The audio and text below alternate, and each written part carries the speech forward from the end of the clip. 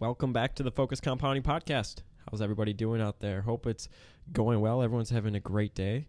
My name is Andrew Kuhn, sitting alongside my co-founder here at Focus Compounding, Mr. Jeff Gannon. Jeff, how are you doing today? I'm doing great, Andrew. How are you doing today? I am doing fantastic. So I called you my co-founder at Focus Compounding. Yes. And you're also going to be a co-founder and partner and a few other titles, I guess we could say, at our new project that we're starting, that we're going to be talking about today. Yep. This new project is about, we're fully launched and we're fully up, and we're excited to share it with everybody, and that's managed accounts. Okay. So that's managing people's money. Mm-hmm. And this is something that we just started. Of course, we've been in the money management business for some time, but we thought it would be a good time to pretty much go out on our own and start managing money for other people that are interested in what we have to offer.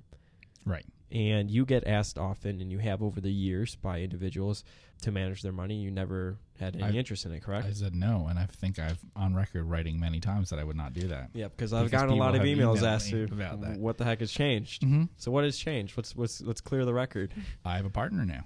Nice. You? Who's that? Yeah. Nice.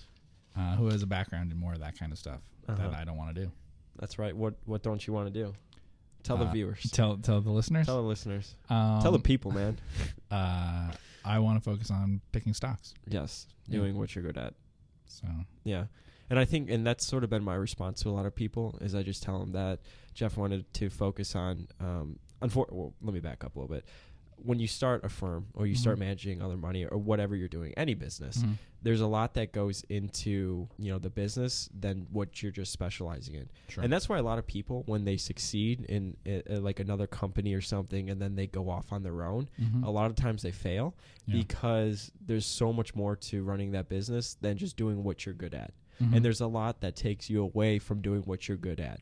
Right. So it's like a salesman, for example. If he was with a salesman at a company and then he went off on his own, a lot of them maybe could fail because now they're also doing other stuff. They're keeping records of stuff. Right. They're doing marketing. They're not, instead of just doing what they're good at, which is just selling, I guess you could say. Yeah. All right. We're not salesmen here. Okay. But there's so I think that's why it made a lot of sense for us to partner up, because obviously you could focus on investing, and I could focus more so on like the marketing of it and also the investing part as well. Yeah. But marketing of it, the investor relation. Somebody told me the other day, they're like, you're like the gatekeeper. I was like, I guess I am kind of like the gatekeeper. Because we were setting up a call. Yeah. And I had suggested that they contact you. Yep. Which is true. That's what I always suggest to people, that if they want to set something up, to talk to you. Yep.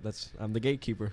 Yeah, and I also suggest if they want to talk about strategy, what stocks we pick, why we pick them and stuff, you can talk to both of us. Yeah. And that's what we did on that call. They could talk to both of us. But I always said there's not much point in talking to me about here are what the fees are going to be, here's how we do it, here's whatever. Andrew can talk to you about all that stuff. Yeah. So what's the strategy that we're going to employ?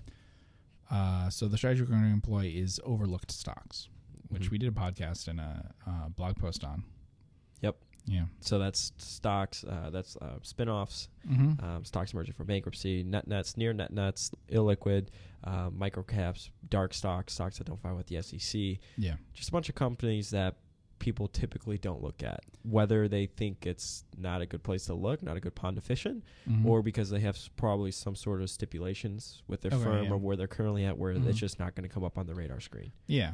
And I when someone asked about it recently, I described it as being half oddball stocks, half Clark Street Value, which are two blogs. They're asking, do you screen for stocks and stuff? I said, no, we don't mostly get ideas from screens. What we get it from is those kinds of things, doing the same kinds of searches that those blogs are doing. So what I meant by that is it's half obscure microcap type things, and it's half special situations. So it's not it won't be that the accounts are all in really small stocks.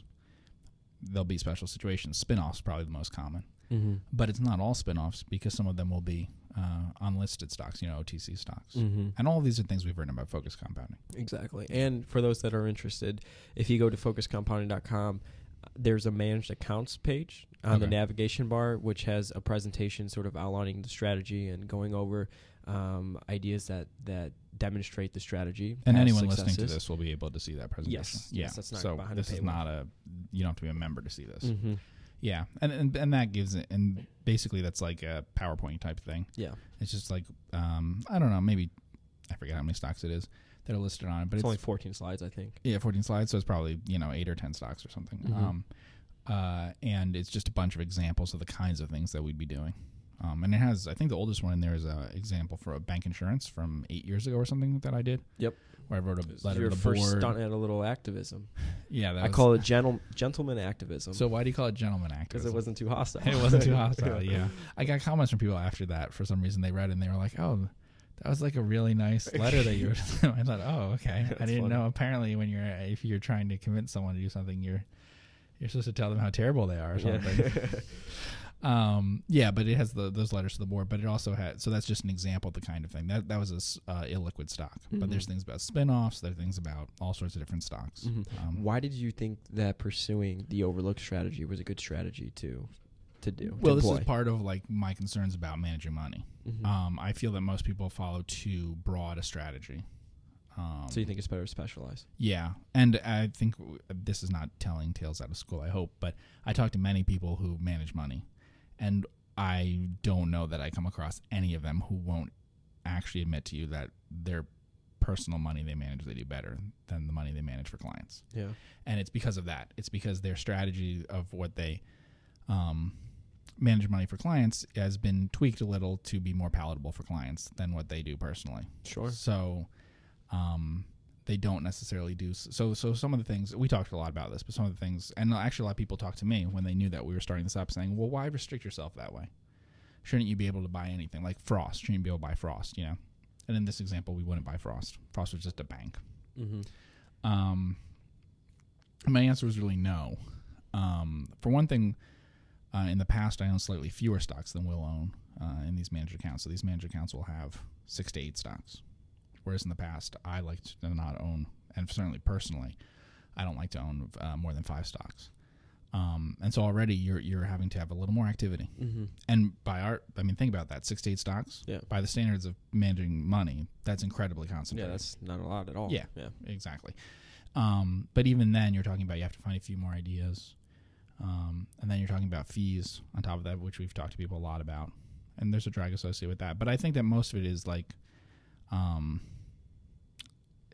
you want to focus in on a strategy that I think over time will give you the best results, rather than what I see so much of, which is too much of a generalist approach. You know, the thing is I see people's portfolios all the time, and I'd say 9 out of 10 clients, they're paying probably 1% in the advisor fee, and then there's probably some hidden costs in the mutual funds that they don't see.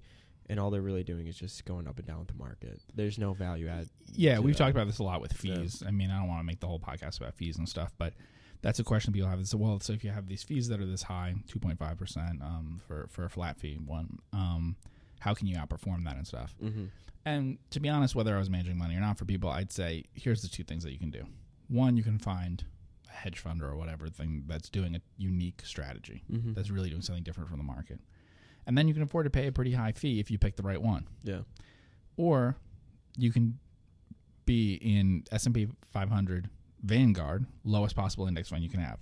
You shouldn't be paying 1% for a lot of mutual funds, because a lot of mutual funds are essentially index funds. The market. You know what I mean? Yeah. And so it doesn't make sense. So I think a fee can be too high when it's 1%. But I think it may not be too high when it's 2.5% if it's a totally unique strategy. Yeah. And I hope that our strategy is totally unique. Yeah, sure. No, and I agree with that. So what are our plans going to be? So we're going, and we've I don't think we've publicly talked about, but we're going to have a buy list. And yeah, that's an important thing to talk about, because we were talking about why I'm doing this and what we each bring to this and stuff like that. What I want to focus in on is doing a buy list, which is a list of ranking all the stocks that we consider. So like it'll be a list of 20 stocks. Now, people who have accounts with us will not see 20 stocks. No. But they'll see the 6 to 8 they own. But those are the top 6 to 8 stocks. Okay. So it's all about having this list and then just focusing it down on what's the best things on that list. And then that's really what I want the approach to be, the process to be for it. So, yeah. And one of the questions we got, and maybe you just want to talk about it, is we're talking about pursuing a strategy on like maybe sometimes adding microcaps or illiquid to the mix, whatever, of course, whatever, if the opportunity's there. And he said he doesn't think that you've written a lot about it. Well, I have a focused compounding. Because he's like, you own Frost, so it's like, how are you switch? Are you switching the strategy, or what are you doing? That's a good point. So the presentation wasn't up when we got that question. Yep. So now it's go see the presentation because it lists a lot of the stocks that for focused compounding that are illiquid. They're not the best stocks to write up. We've said this before. There's a difference between what we choose to write for, like on the blog, for instance. Not a lot of people are interested in illiquid. So a lot of people listening to this are either listening on the podcast and have heard us talk about stocks or are reading the blog, which have meaningful enough listenership, readership, whatever, that it could be pretty not interesting to them. They're a general enough audience that they might not be interested in really illiquid things. Some of them will never buy it. A good example is like I invest in Japanese nets. I generally don't write about foreign stocks because no matter what I do, people will not open a brokerage account someplace else. And if their broker doesn't let them buy stocks in that country, or not even that they don't let them, if it's just a pain that they have to call up their broker and talk about it, they will end up not owning the stock. So over time, I just learned don't bother writing about those because it doesn't pay off for anyone listening. Now, it pays off for me because I do that. Yeah, sure. But they aren't going to do that, so they're not actually going to go buy Japanese nets or whatever. So honestly, that's part of it, is that for the managed accounts, we're focusing on those stocks that I would most like in my own account rather than what I would most like to write about. Sure. Yeah, so it is a little bit different there. And there's always a trade-off with the writing thing. Sure. Some of the things I think are not the best things I've ever written stuff have been the most popular because if they happen to be about controversial stock or they're very newsworthy or whatever, you get a lot of hits. Yeah. And, that's not what we really want to go for, but there's always a trade-off. There's a difference between writing about stocks and investing in stocks. No, I think that's a great point. And we have gotten a lot of questions on the structure of it. So we are a registered investment advisor in the state of Texas. That being said, we can manage money in other states as well and also overseas, as long as Interactive Brokers, which is our custodian, has access to your country or wherever you're at.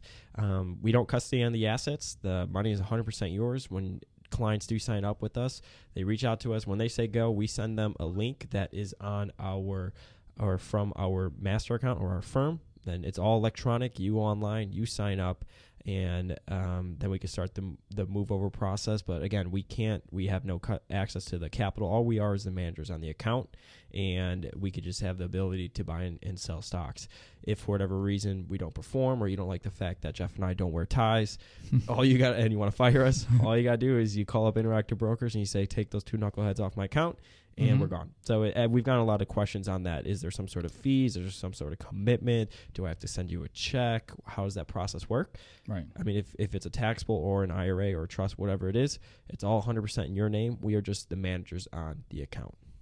Yeah, because a lot of people, when they ask me, I keep calling it a fund, which it's not actually. Yeah, it's not. But it's it is. I understand why they say that because like we said, there's a buy list for us for the stock picking. It works just like if there was a fund, basically. But, and since we're doing managed accounts as well, other people have asked.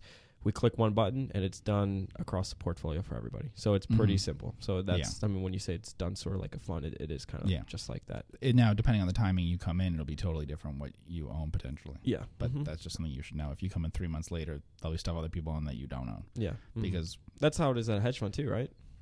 Yeah, but if the hedge fund still owned it, then you would own those things. So sure. Yeah. I'm trying to think what other questions have we asked. So we're going to, or been asked us, so we're going to employ the overlooked stocks. We are being pretty, I guess you could say, picky about the types of people that we are taking. We think that's true. Focused Compounding members, we'd love to hear from you because obviously you're people who know more about how we do this and all that sort of stuff.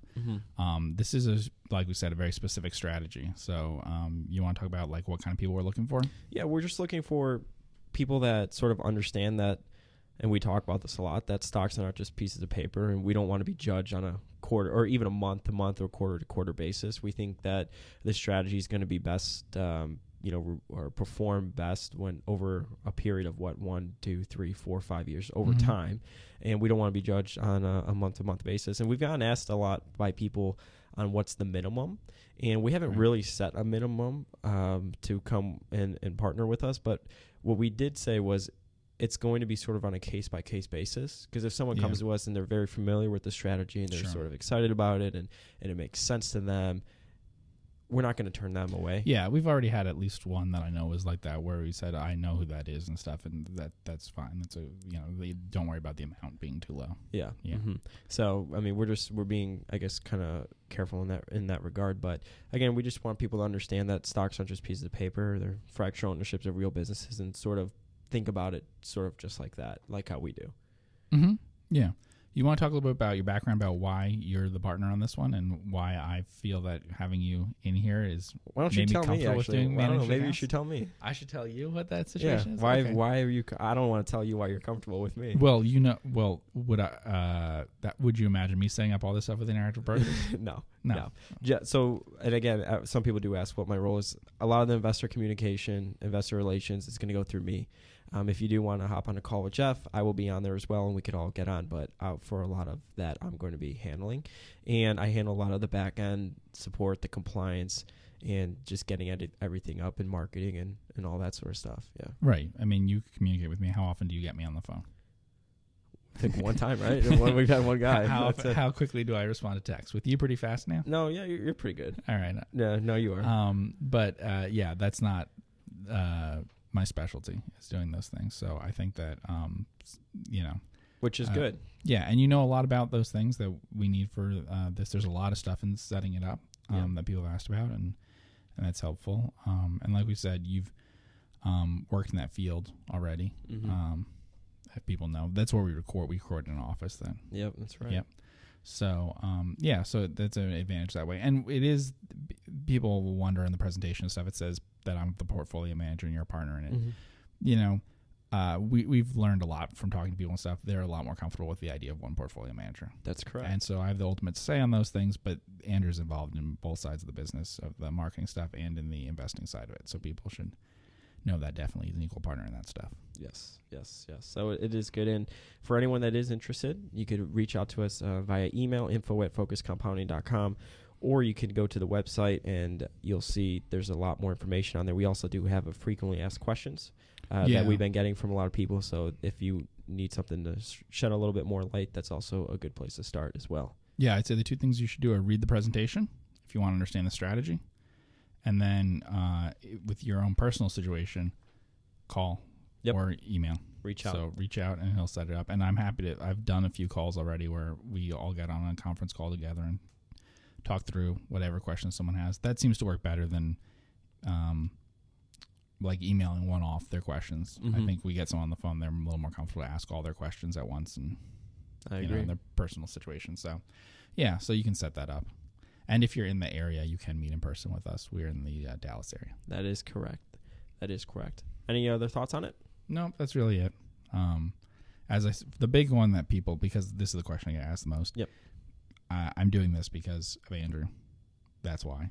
That I didn't do it before because it's not something I would do without a partner handling all of those sorts of things that I've said are why I would not be interested in managing money, because there's a lot of stuff that comes along with it. That's correct. Yeah. That's good. So that's a big change. Good partnership. Anyways, we want to thank everybody for tuning in to listen to us chat a little bit today about our new project, our new managed accounts, Focus Compounding Capital Management, that we are excited to have rolled out. If that's something that you'd be interested in, definitely reach out. info@focuscompounding.com. If you go to our managed accounts tab on our website, you also see that there is a phone number there. That is my phone number. Mm-hmm. So let the prank calls begin, right? And feel free to reach out through there as well. But other than that, we want to thank everybody for tuning in. If you want to get access to Jeff's weekly memo on investing principle, go to our website, enter in your email, and you will be added to that distribution list. And on Sunday morning or Sunday afternoon, sometimes Sunday. Depends when we get it and send it out. But definitely on Sunday, you will get that in your email box. Other than that, thank you very much. Everyone have a great day. Take care.